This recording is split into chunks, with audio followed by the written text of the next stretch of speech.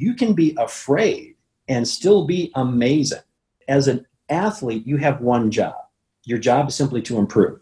Confidence cannot be bestowed upon you by third parties. Confidence, by textbook definition, is a feeling. It's a way that you feel in a moment. It's not a lifestyle attitude. Welcome to the Gymnastics Growth Show. My name is Nick Ruddock, a performance gymnastics coach providing world-class education, events and consultancy services to the international gymnastics and professional sports community. This podcast is dedicated to optimizing athlete and coach performance from grassroots to gold standard.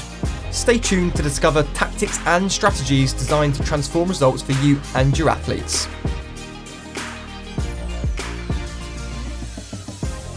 Welcome to episode 34 of the Gymnastics Growth Show podcast with peak performance coach Mike Gillette. Mike Gillette is a best-selling author and peak performance coach who works with D1 athletes, aspiring Olympians, and college-bound club athletes. His past clients include Microsoft, the Walt Disney Company, and Cirque du Soleil. His exploration of mind and body development have led to feats which have been documented by Guinness World Records and Ripley's Believe It or Not. Through his books and online courses, Mike's methods are used in over 50 countries worldwide. In this episode, Mike talks in detail about the confidence conundrum alongside content around competence, fear, and willingness, raising some really interesting points for coaches to reflect on. Mike also shares his two most effective questions that he asks athletes in times of anxiety and fear. If you're listening on your phone, it would be great if you could take a screenshot, stick it up on social media and use the hashtag #GymnasticsGrowth. I'd love to know what you think of the episode too, so please send me a direct message or comment on the post on Instagram or Facebook. Here's episode 34 with Mike Gillette. Thank you very much for joining for today's call, where I know that you've got, like I said, a lot of value to add to the audience that are watching here. And we should probably start with a bit of an introduction as to who Mike Gillette actually is, because you've got a pretty long resume. You've got a lot of credentials and things that you've experienced, and a lot of that experience you're able to not only share with us, but it can be very beneficial for the coaches that are watching and of course their athletes as well. Would you be able to give us kind of like a whistle-stop tour of who Mike Gillette is and why we should be listening to you today? Okay. My training journey began many years ago. I was in the military, then college, then law enforcement. And when I was in law enforcement, I had the opportunity to become involved in a instructor trainer course, which I think had less to do with my own brilliance and more to do with the fact that this particular course was something that no one in my agency wanted to attend. So they sent, the lowest ranking fellow, which was me, but it was a police officer fitness instructor course. And upon completing this course, I started to get plugged in at different police academies and so forth. And I was functioning as a internal resource with respect to issues of, fitness, nutrition. There's a lot of injuries. There are a lot of lifestyle issues that impact fitness in that realm. And I found that I was fascinated by just the process of training, and the communication aspect of it, taking information and making it assimilable to others. And such was my interest in training that I started to pursue more opportunities for that. And when I didn't have the opportunity for my agency to send me to training, I started taking my own personal time. I started traveling across the U.S. and attending courses. And I think I realized at some point that as much as I enjoyed working, in the police services, that training was ultimately going to be my destiny. So I pursued that vigorously, and in 2001, I left law enforcement after 12 years and was involved in training full time. And world events sort of unfolded a particular way, 9/11 specifically, and that led me into some areas that I had not previously expected to go to. I ended up doing more work with the airline industry than anyone else.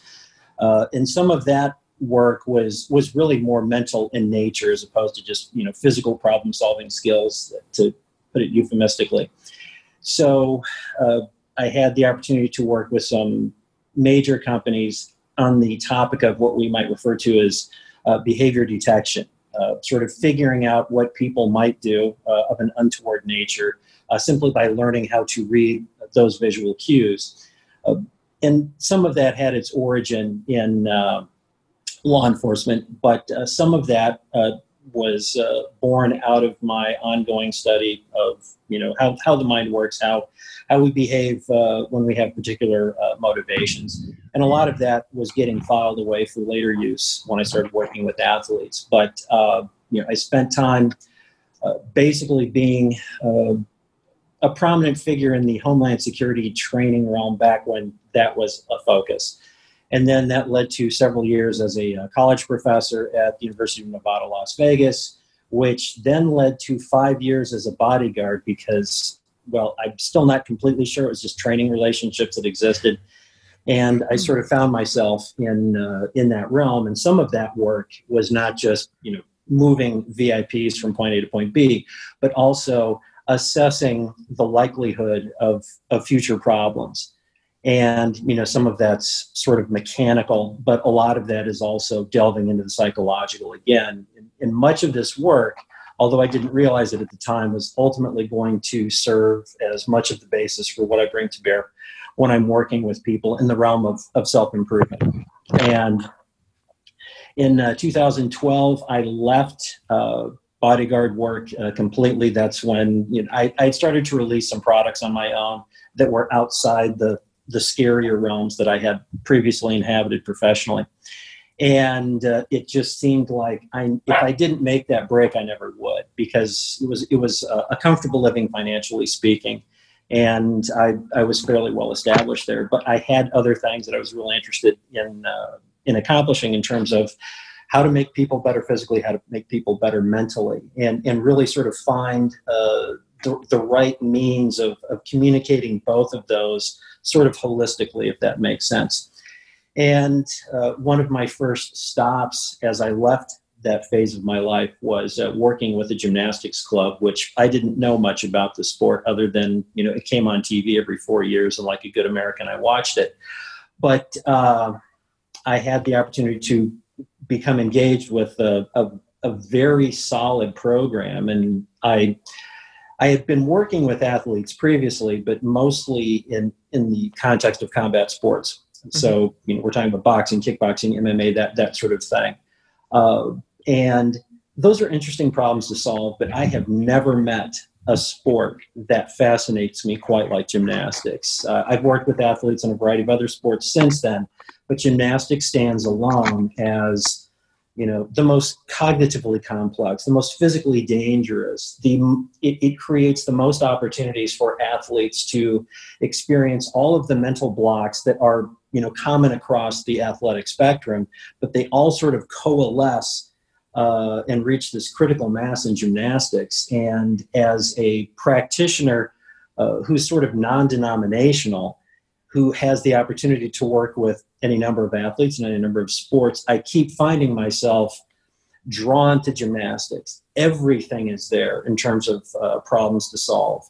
And the coaches are more fascinating. The athletes are more fascinating. And I'm grateful for the opportunity to be able to speak with you on this topic today. So there's your thumbnail sketch. There we go. And as if that wasn't impressive enough already, you missed some things out there, in terms of you're a multiple world record holder. Am I right in saying related to that's true strong activities?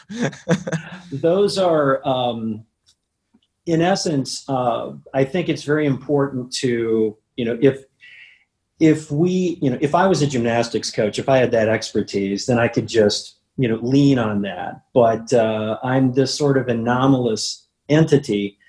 And I speak a lot about getting the most out of oneself mentally. So what I do is I test that internally as much as I'm able. And some of those tests have sent me to the hospital. Some of them have put me in the Guinness Book of World Records. So I don't do those things with the expectation that anyone else do them. No one should do them. I shouldn't do them. Yeah. but I do them. And it's basically, proof of concept testing, if you will. Yeah. And it's just an interesting thing to me. Yes, it is. It is interesting. Some of them are slightly bizarre and wacky, aren't they? Really, it's cool. Really cool. I think that's the technical term. Yes. Yeah. But great feats of strength. So, okay, what we want to glean, of course, is some of the lessons and the experiences that you've got that we can apply and that you are already proactively applying to people within the gymnastics community. So, we can recognise quite easily the amount of experience that you've got in certain areas. What can we tap into that as gymnastics coaches? Where are these concepts useful with its application to gymnastics? Because you came in as an outsider of gymnastics, so maybe there were gaps, maybe there was immediate holes that you saw as opportunities to improve. Am I right in saying?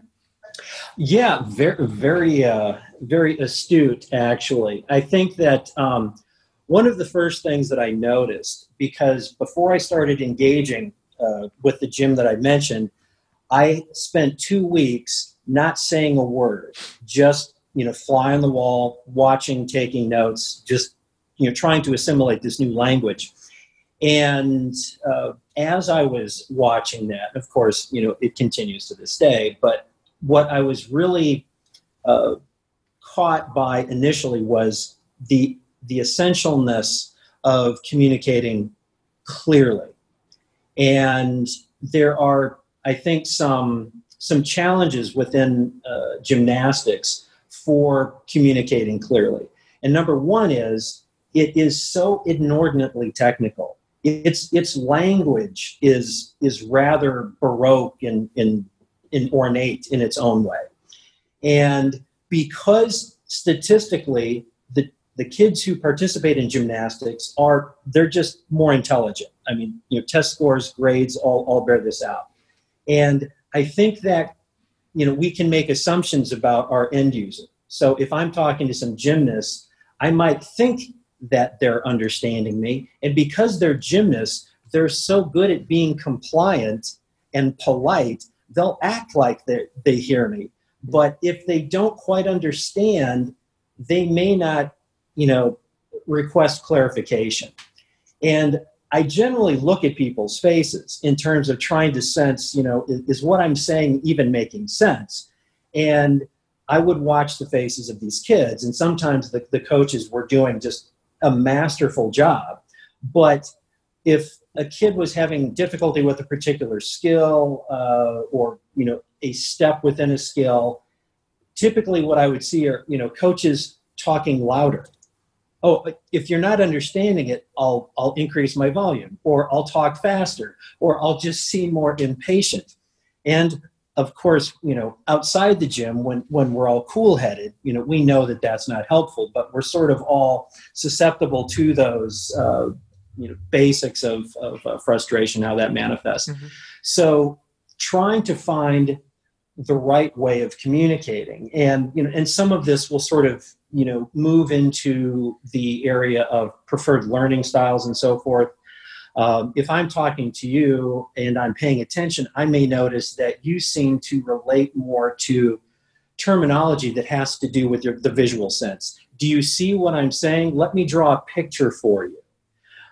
Other athletes, put it in terms of sound or the kinesthetic thing. So you kind of have to maybe move them or gesture at them, that sort of thing, and create some sort of example that way. And these are of course things that we all know as coaches. We've all attended those workshops at conferences and so forth. But because language is so common to us, and if we're coaches, we generally assume we're pretty good at this. We know how to talk to people. Anyone who can teach a gymnastics is a gifted communicator. You can't not be a gifted communicator and get that result. So sometimes I think that we become complacent and we just assume that people are understanding us. So that was really the first thing that I saw was just the essential nature of effective communication and the problems that can arise when things aren't quite syncing up, if that makes sense. It does make sense, yeah. And I think you're right. We're not dealing with adults. Most of the case, we're dealing with children. We do make a lot of assumptions. We assume they've heard us, we assume they've understood us, and we assume that they're trying to do exactly what we've asked them to do. And of course, they are all assumptions which might not be accurate. So how do we fix that, Mike? How do we improve on that? What I generally will advocate is if I'm sensing that there's some sort of block happening, from coach to athletes, the first thing I would say is, okay, so her name is Jane. Jane, tell me what you heard me just tell you. And so there's our first level of diagnostics. And if it sounds like she basically had everything that I said, then we know it's a comprehension issue. But if she can't quite fill in the gaps of everything that I just said, okay, then there was something that was missed. And if she didn't say it, you know what was missed, so that you can potentially reinforce that. But if she says everything that you said and she's still not getting it, then, well, Jane, is there a better way to explain things to you? I mean, is there anything in the way that I'm talking that isn't helping? And you don't want to put the kid in the position of, well, I don't want to say anything to make the coach angry or frustrated or anything like that, because some of these kids are excruciatingly polite. So, you have to be sensitive to that. And we sort of open things from there. I said, so if it's a situation where we're trying to break down a particular skill, I say, okay, how about you teach me the skill just with words? What do I need to do this skill? And then listen not only to what she says and if it sounds complete or not, but if there's a way that she's describing the skill, what kind of language is she using? Because that's going to tell you what kind of language she prefers, or the kind of language that sinks in and that it hears. And sort of use those back and forth moments, obviously, time permitting, to try to get a better sense of how your different athletes communicate. And one of the great challenges for coaches, of course, is how many kids are there in the gym? That's a lot of different communication styles and a lot of different temperaments and all of that. But hey, no one said this job was easy. Yeah. Yeah. Okay. So what I'm hearing here is that we need to make sure that our message has been understood clearly. You're testing that by asking them to kind of recite your instructions back to you. Mm-hmm. Perhaps they will be able to do that using their preferred language, but that still doesn't mean that they are actually able to apply the techniques and things that you're asking. Right. Of course. Now I call this connecting the dots, and sometimes it could be that you have an intervention, which could be a different drill, which helps them to feel what it is that you're asking them to feel, because they might know the language but not have the feeling or be able to associate with that. For example, let's say that you were asking for an athlete to do a late twist. So if it was a straight back somersault with a late twist, they might feel like they're twisting early. So your language and actually what they're feeling are not in harmony. And that's when you need to try and find an intervention which can help them with that. If you're listening to this podcast, then there's a great chance you're a gymnastics coach who is committed to bettering yourself and enhancing your skills and knowledge to improve your athletes' results. In recent years, Nick has provided advice, coaching and education services to over 20 international gymnastics federations, sharing his experience coaching at a world-class level and many of the proven concepts and philosophies that are getting great results all around the world with his clients and community. The Gymnastics Growth Academy, Nick's brand new membership and mentoring program, is now your opportunity to learn these same teachings alongside a ton of additional information on technique, methodology, programming, physical preparation, and much, much more. To further explore the Gymnastics Growth Academy and join the fast-growing community of coaches learning from Nick's mentorship, visit gymnasticsgrowth.com. I know a lot about what you do is about the intrinsic belief that you're able to fulfill the task. Okay, and we talked about yesterday was about the confidence kind of illusion, if you like, or the use of language around confidence in the gym. Do you want to just delve into that for me? Yeah, that's a tricky bit, because confidence is a perfect term that we assume everyone understands. And I'm going to digress for a moment to make a language analogy. So a few years back, I was starting to get a local reputation as someone who really understood nutrition as it related to performance. And I had done a couple of presentations at a couple of gyms specifically on, the things the kids tend to eat versus the things that maybe would be more helpful. Nothing particularly technical because, kids don't thrive on that. And then I would sometimes do it for parents.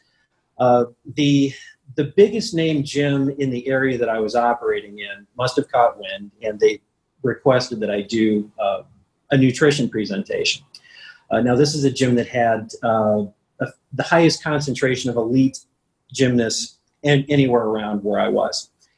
And I was looking forward to the opportunity. And I had an opportunity to speak with one of their junior coaches, just to kind of, clarify the presentation. And what I found through that conversation is they did not want me to talk about nutrition. What they wanted me to do was remind the elite girls not to eat so much. Basically, this is one of those gyms where they were very concerned about producing a particular body type. And their concerns were that, girls were eating like normal girls. So I politely declined because I don't want to contribute to, eating disorders and in all of that. But it was nutrition. What nutrition meant to me, it meant something completely different to the coaches at this particular gym. And so it goes with confidence. We have what we think confidence means, and then we talk about confidence to kids. And confidence is actually a fairly ambitious topic to wrap one's head around when one is a kid. But what confidence is this time-honored state of mind that many of us as coaches have been told is this invaluable commodity. And I'm not, denigrating confidence. Confidence is wonderful when it shows up. But the conventional way that confidence is communicated, in my opinion, is that, I'm talking to Jane, our hypothetical gymnast again. I said, Jane, technically you're good, you're strong, you work hard, great attitude. You just need to be more confident when you compete. Okay. What does that mean? Did I tell Jane how she can get confidence? No. And generally the reason why is because how many people know? How do you know how to, instill, to build this sort of ephemeral quality? It's complicated stuff. Now, the next meet comes along, and Jane, technically good, has all the attributes for success, but on this particular day, she noticed, I don't feel confident. Well, this is going to be a subpar performance because my coach told me that what I really need to bring to bear is confidence, and I don't have whatever that is. So the challenge is, how can you work with a kid who has sort of absorbed this doctrine and kind of help them find ways to sort of work past it? Because again, if the kid's confident, fantastic. We love seeing our kids compete as confident athletes. They enjoy the process more. They tend to receive more from those efforts. Everything is great. But if you chase confidence thinking that that's the requirement, I believe that you're chasing the wrong thing. Confidence, by textbook definition, is a feeling. It's a way that you feel in a moment. It's not a lifestyle attitude. Now, what I believe is much more important is willingness. So here's an analogy. When we're born and we're babies, one of the things that's just hardwired into us is the desire to learn to walk. And assuming that there's if we're talking about gymnasts, there's no limitations there, physically speaking. So we teach ourselves to walk. Your parents don't teach you. Your gymnastic coach of the future does not teach you. You teach yourself, and you teach yourself through trial and error. And in this trial and error phase, you fall down, you hurt yourself. You basically experience numerous examples of what we refer to as negative reinforcement.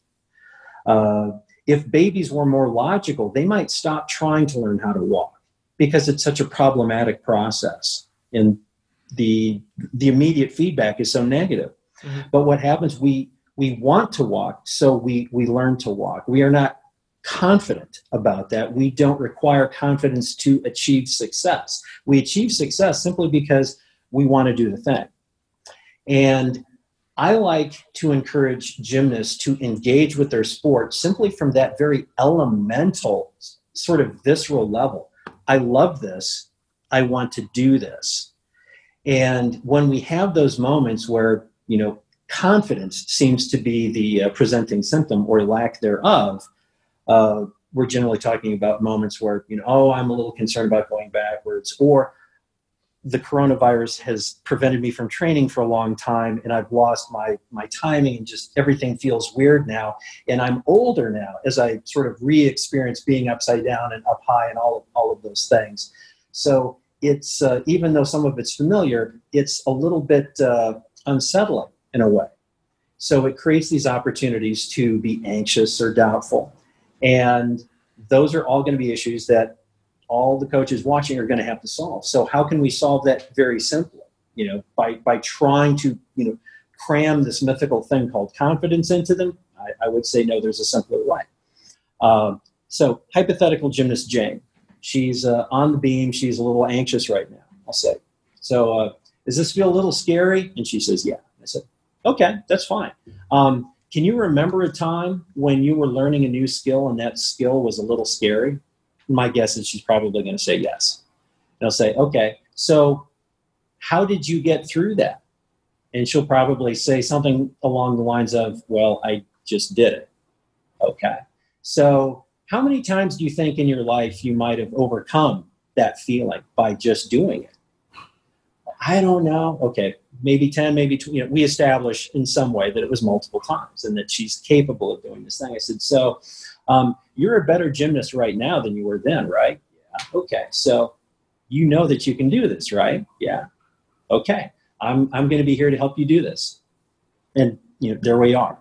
I think in terms of connecting what we were talking about yesterday, confidence comes from competence, and hopefully the audio is clear enough, so I'm saying that effectively.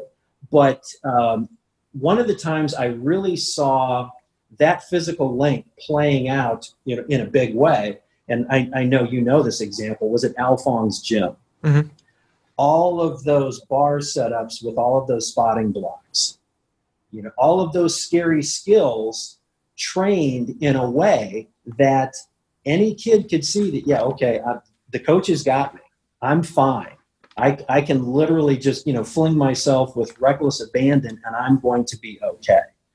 So in that sense, by creating high levels of competence, that the kids who swing bars at Alphon's gym are confident, but they're not confident just because they've got good attitudes or today's a good day, but because they built it. I will say that confidence cannot be bestowed upon you by third parties. Confidence is the sum total of repetitions, successfully accomplished. Anytime that we are chasing confidence, I believe we're chasing the wrong thing. I think that we simply need to reconnect with our love of the sport. And I will say that as an athlete, you have one job. Your job is simply to improve.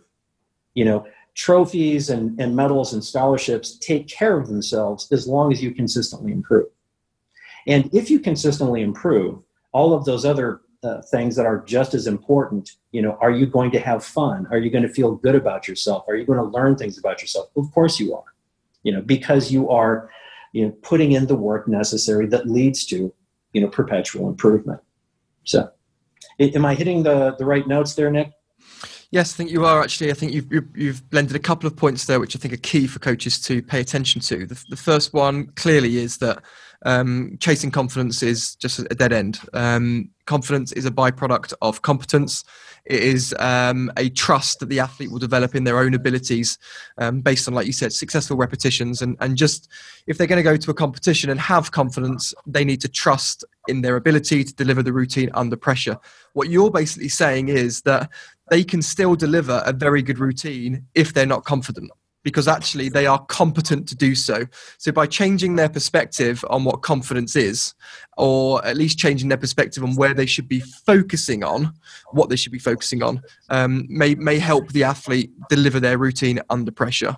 So it doesn't matter if they don't feel confident, as long as they trust their abilities and they trust what they've been able to deliver in the gym.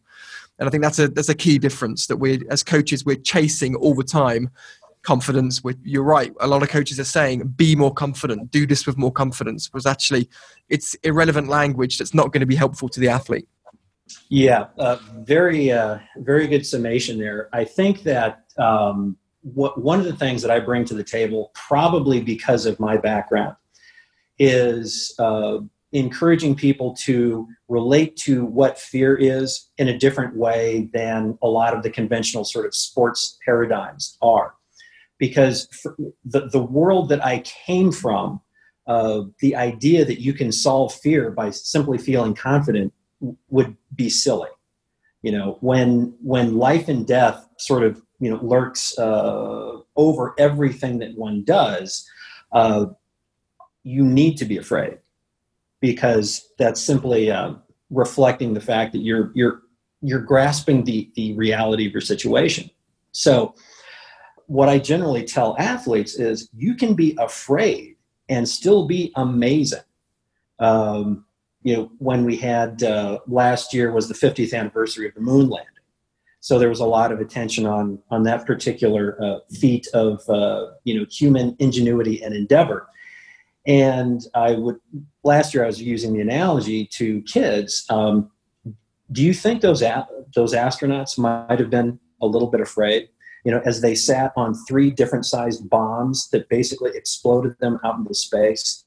They had an idea of how it might work, but it had never been done before. Are they going to land on the moon? Are they going to get off the moon? Are they going to get off the moon and get anywhere close to the planet they left in the first place? With technology that was, less advanced than that, they had to be terrified. You'd be crazy not to be. But they loved gymnastics. Those astronauts loved the idea of just the adventure of what all that represented. And, afraid or not, there was no way they would not do that thing. And I think that, just when we're talking to kids, we can use some very simple examples. It's like, yeah, I guess that would be pretty scary when you think about it. And they still achieved every sort of performance benchmark along the way. And they performed admirably, just like kids do at gymnastics meet when they're doubtful, when they're nervous, and in all of those other things. So if we can relieve our athletes of the burden of trying to get this thing called confidence and wrap ourselves all up in it, then they can just be, today I'm a little nervous. Okay. Just like today I have a cold, or today I didn't get enough sleep because the meet, is out of town and we're at a hotel and my friends and I stayed up too late watching TV. Well, that happens, but the meet is still the meet and it doesn't care how you feel. So don't you worry so much about how you feel, and just know that because you've trained, as you were saying, Nick, you can do this. If you trust in what your coach is doing, and you know that your coach is not going to put you in a situation where you don't have the potential for success, then you can just, throw yourself into those experiences and just enjoy them for what they are. Yeah.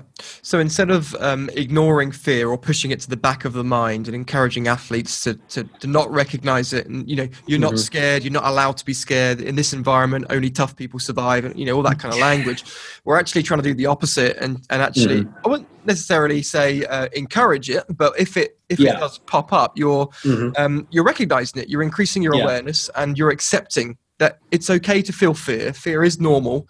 Let's deal with this fear now. Let's see how we can, develop a strategy to allow you to continue to improve. Because, like you said, fear can keep you focused. It has a lot of positives to it as well, and it isn't something that we should basically educate the athletes to feel like they failed because they feel fear.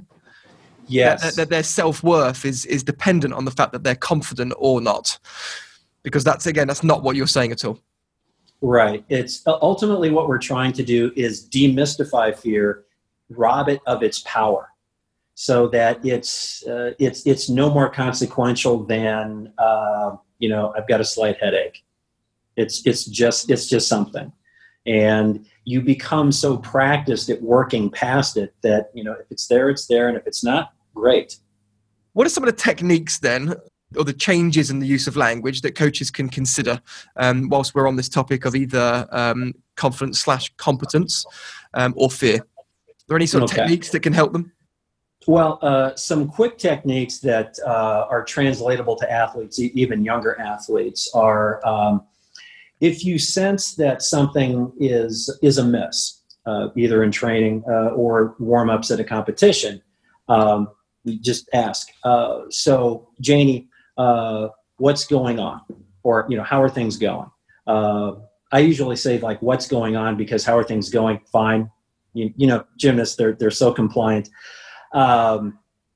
And you create an opening. So, like, if they can articulate in that moment, well, I'm feeling a little nervous, or I haven't been doing this routine that long, and I just don't want to, pause, try to remember it, mess up, those sort of things.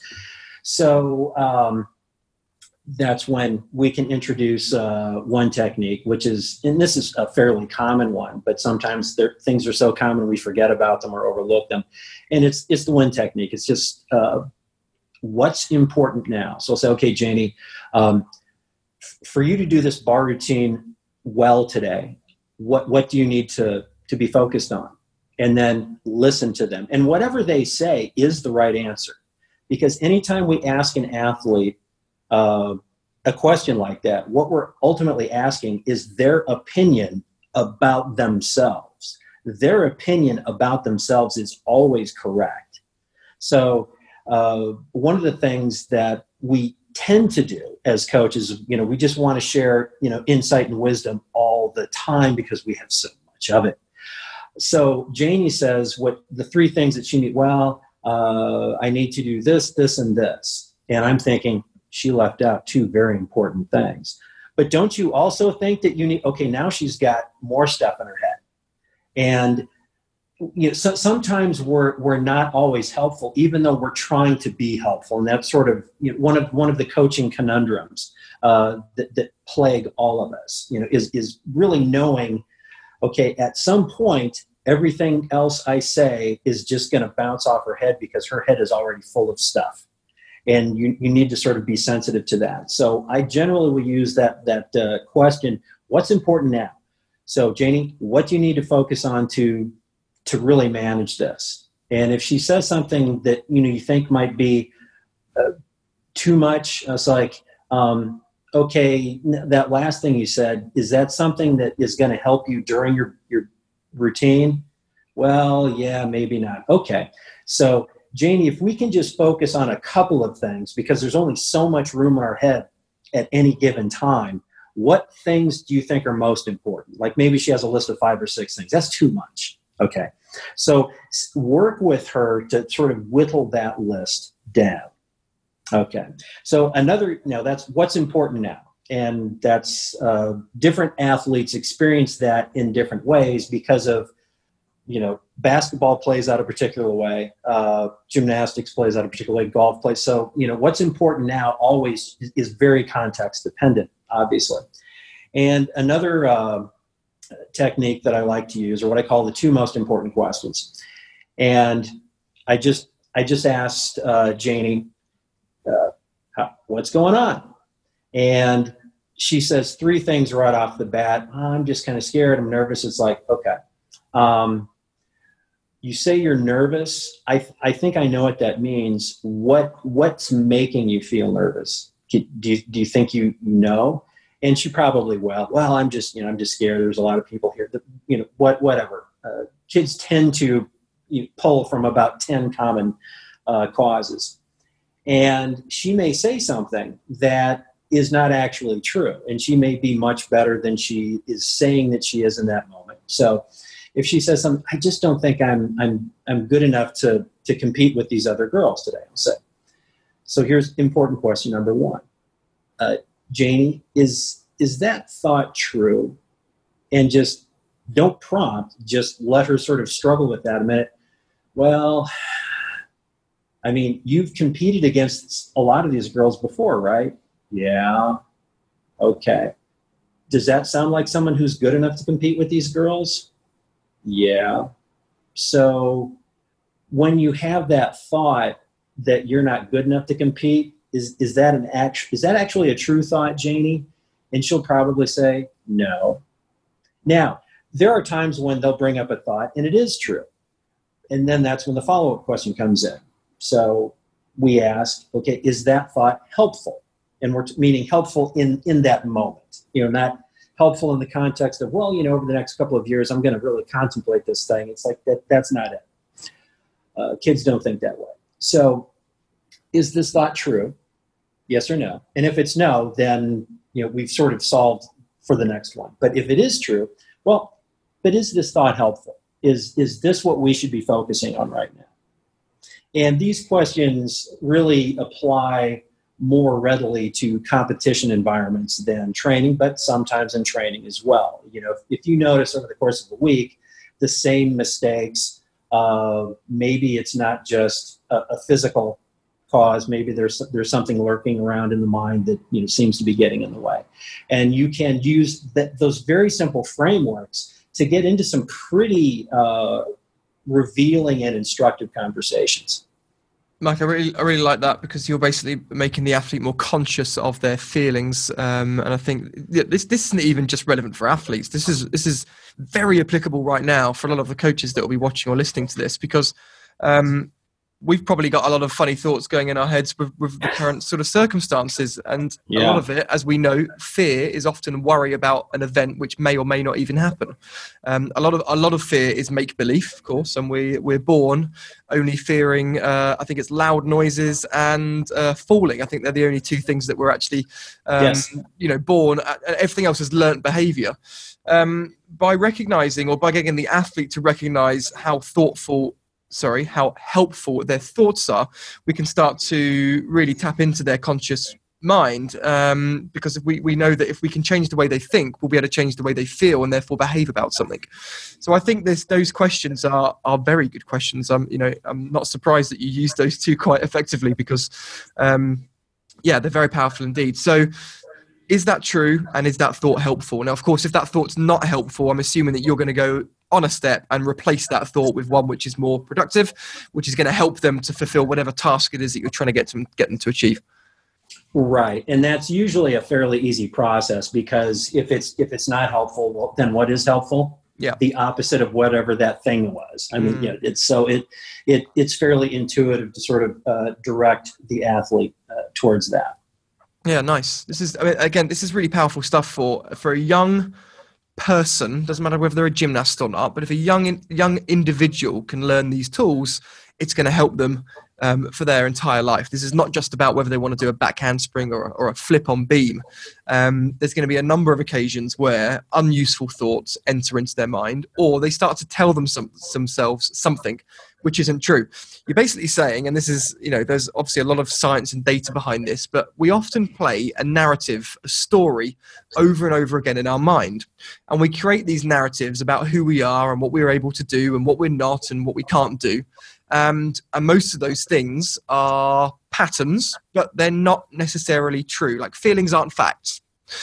We've been programmed to think a certain way, and it might be through certain experiences. It might be that another individual tells us something, and therefore we just believe it straight away. But we want to question those feelings, don't we? We want to question the narrative that is going over in our head, question the story that we tell ourselves, and break out from it if a lot of that stuff isn't true. That's absolutely the case, and sort of it in deeper levels. That's a lot of what I do. In fact, the story analogy is very apt.